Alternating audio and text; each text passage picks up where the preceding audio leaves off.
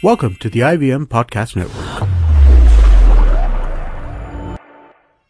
Last Sunday, I woke up after a drunken night of debauchery in a strange apartment.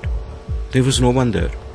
After I remembered who I was, I decided that I'd better get home quickly. I left the apartment, went to the lift, and found that the lift wasn't working. Just besides the door to the lift, there was a tent. Like an actual tent inside this apartment block. I peeped inside the tent and there was a family of 4 there. "What are you guys doing here?" I asked. "Why are you in a tent?" "We are waiting for the lift to start working," the guy said. "We are going to go watch a movie. But this lift is being repaired. So we put up this tent and now we are waiting." "What nonsense," I said. "Why don't you just walk down?" The whole family started laughing at me. "Walk down?" the woman said with a sneer. "Do you know which floor we are on? This is the 800th floor of this building. We can't walk down 800 floors." "The 800th floor," I said. "What are you saying? That's impossible. This is Mumbai, the city with a low FSI. No building can ever have 800 floors here." Welcome to The Seen and the Unseen, our weekly podcast on economics, politics, and behavioral science. Please welcome your host, Amit Verma. Welcome to The Seen and the Unseen. My guest on the show today is someone I have been reading for a decade and a half, but only got to meet recently. Alex Tabarrok is a professor of economics at the George Mason University and one half of the team that writes Marginal Revolution, which is my favorite blog of all time. He happens to be in Mumbai these days as a resident senior fellow at the IDFC Institute. Alex, welcome to The Seen and the Unseen. It's great to be here. So you've been in Mumbai for a few weeks. How are you enjoying it? I'm loving it here in Mumbai and also in India in general. I must say, I have done a lot of the tourist stuff. I've been to the Taj Mahal. I've ridden an elephant. I even saw a Indian, fakir getting the snake out of the basket. Oh, I have never seen that, so well done. I guess you have to go where the tourists go. But it's also a fascinating place for an economist interested in development issues. You really see the importance of economics, the importance of development economics. You see the huge differences between the private sphere and the public sphere. So it's a fascinating place to be. Tell me one significant thing you've noticed about Mumbai in the time that you've been here. How is it different from cities like, say, other Asian cities like Hong Kong, Singapore, and so on? Well, Mumbai is an interesting city in that at first it looks normal, looks like you would expect. You do see, some tall buildings, some skyscrapers and things like that. But then when you think about it, Mumbai is on a peninsula. There's very little land. It's a huge city, has a tremendous population, over 20 million people. And it actually looks more like LA, more like a spread out city, a sprawling city, than it looks like the skyscraper city of Shanghai or New York. It doesn't look like New York, and that's actually surprising because all of the economic logic says that a city with so many people on such a small piece of land, it ought to be tall, and it's not. Why is that?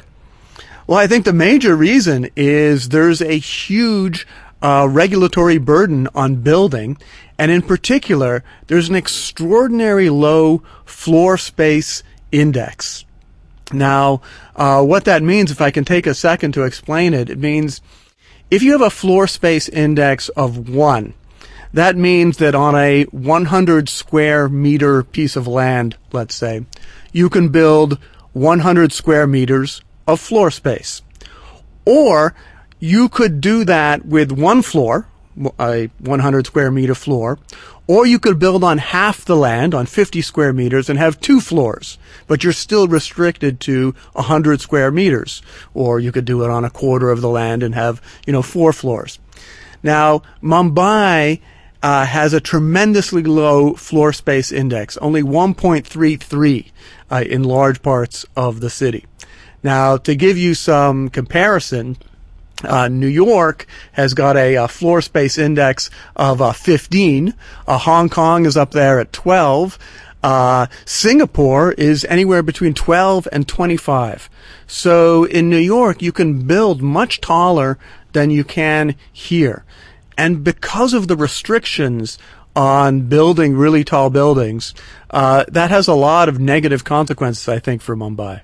So what's the rationale behind having a low FSI? Like, why did our regulators decide that, it should only be 1.3? It's very peculiar. I think what happened was Mumbai has gotten into a negative equilibrium. It's gotten into the wrong equilibrium, and for the following reasons. The initial argument was that if you allow people to build really tall buildings, you'll have too much congestion and you'll overwhelm, the sewage system or the road system, things like that. But actually, when you've got so many people in such a small area of land, you want to make as much use of that land as possible, right? You want to economize on land. And the way to economize on land is to build tall.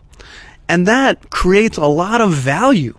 When you're able to build tall and you're able to put people in close proximity with one another, you put all people in a firm in the same building, you put all types of people who interact with one another, you put them close together, you get a lot of positive feedback, a lot of externalities, you get a lot of value.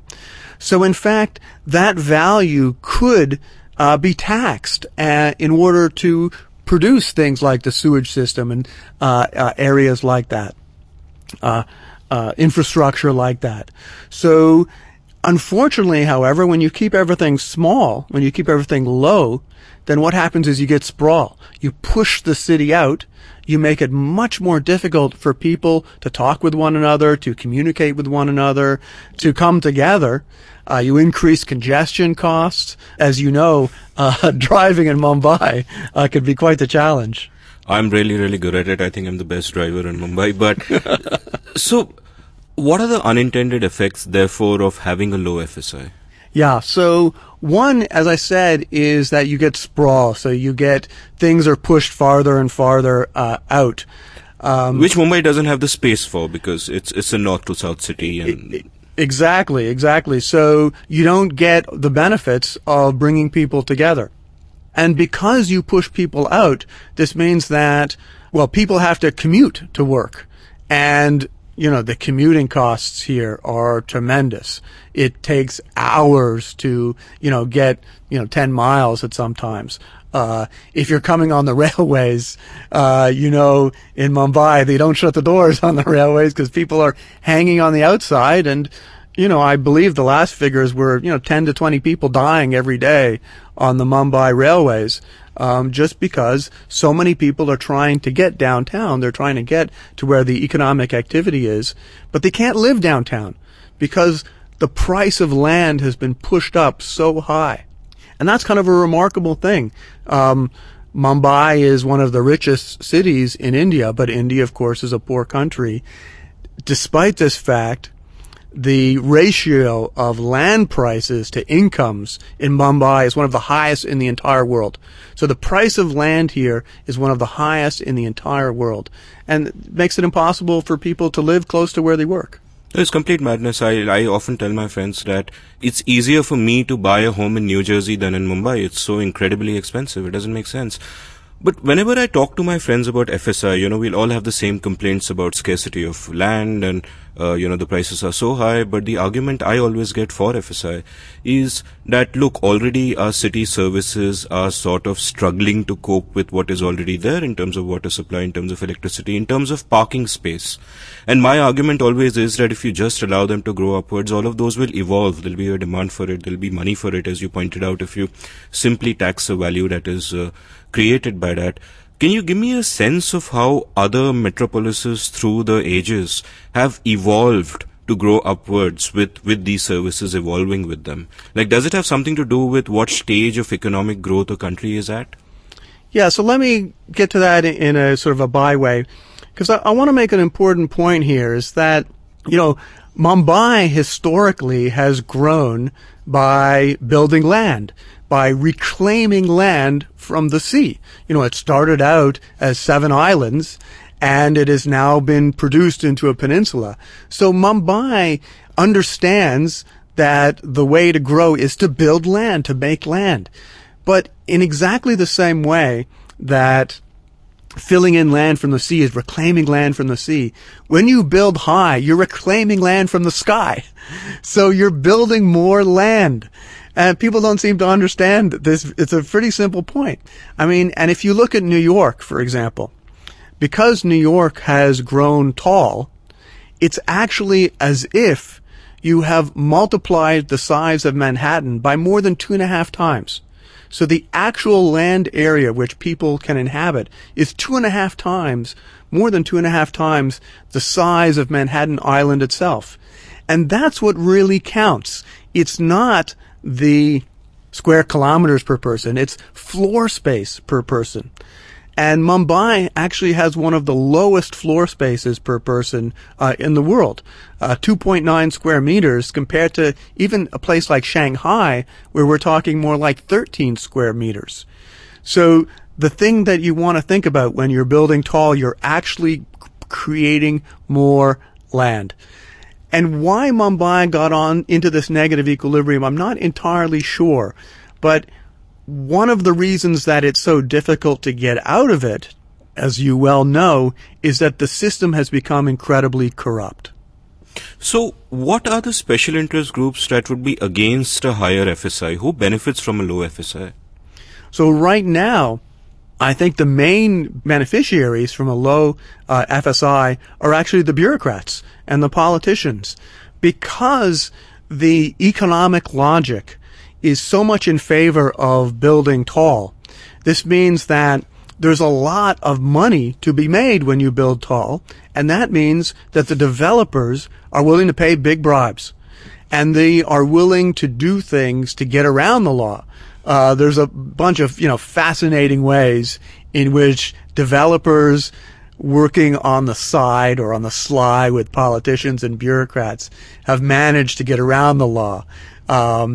For example, carports are often not considered part of the FSI. So when a plan is built, this is my understanding, you can literally have it where there's an elevator which is supposed to take your car to the top. You're supposed to have a carport at every floor. And of course, nobody actually does this. They just have that built into the plan, and then the carport becomes actual living space. Balconies are sometimes not included. So you call it a balcony and it becomes, part of your floor space. So there's a whole bunch of ways in which developers do manage to squeeze around these laws, but they all involve paying a lot of bribes to politicians and bureaucrats who benefit, and I think they're the main beneficiaries. It's hard to see them giving up this incredible source of revenue. So the existing rent seekers obviously will make sure that their revenue is intact. Just to go a little further back into history, FSI is not something that always existed as government regulation. I mean, originally you started building land, you could build it as high as you wanted. So what is sort of the history behind it? How has it evolved in different countries? And what is so unusual about India in that sense? Yeah. Mumbai is particularly unusual in this sense, in that the FSI actually used to be higher. Wow. Yeah. So, and this is one of the problems which Mumbai currently faces, is that a developer may have an old building which was built to a higher FSI, and that building may be crumbling, it may be dilapidated, it should be in need of being torn down and something else. But if they tear it down, the new building will be under the new FSI rules, which are actually lower. Wow. So, have a crazy situation.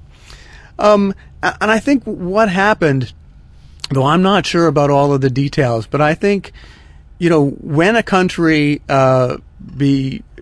freed itself from colonial rule, I think this made a very big difference to what happened. So, for example, the United States freed itself from colonial rule 1777 at a time when, Adam Smith's Wealth of Nations had just been published. Hume, these people were all writing. This was the era of liberty, right? So all of the thinkers at that time were John Locke, Adam Smith, were very pro-liberty. So at the time that the United States freed itself from colonial rule, it was natural to go in a pro-liberty direction, because that's where all the thinkers were at that time. Now, you come sometime later to where a country like India or some of the African countries, where they freed themselves from colonial rule, and now the leading thinkers are socialist thinkers. And it's natural then to rebel against England. Maybe you think England means laissez-faire or something like that, and you go with the contemporary leading thinkers, and they're all planners, right? And so you come and you say, oh, well, the way to build a modern society is we need to plan everything. And city planners are going to say how tall buildings are going to be. They're going to say what buildings should be built where. You know, these should only be residences. These should only be factories. They're going to try and plan everything. And of course, that has worked out to be a disaster in practice. Alex, it was very enlightening talking to you. Thanks a lot. It's been great talking with you. Thank you. The big lesson from my chat with Alex is that for a city of reclamations, we haven't reclaimed enough. We need to reach for the sky. On that positive note, I'm signing off. See you again next Monday. I mean, I won't actually see you, but you can listen to me.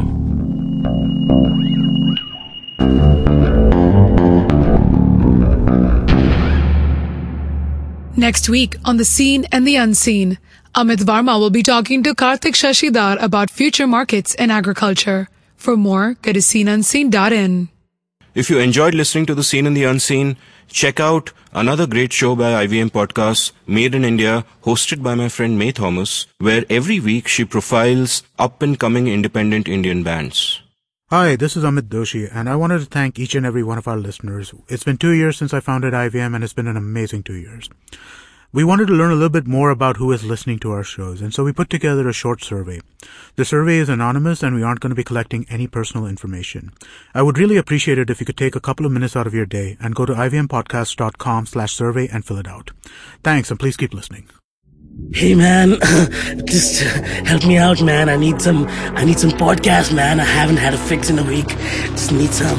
Don't you worry about it. I got podcast galore for you, man. Just go to ivmpodcast.com. You can also find us on Facebook, Twitter, and Instagram. Thanks, man. I'm gonna check it out.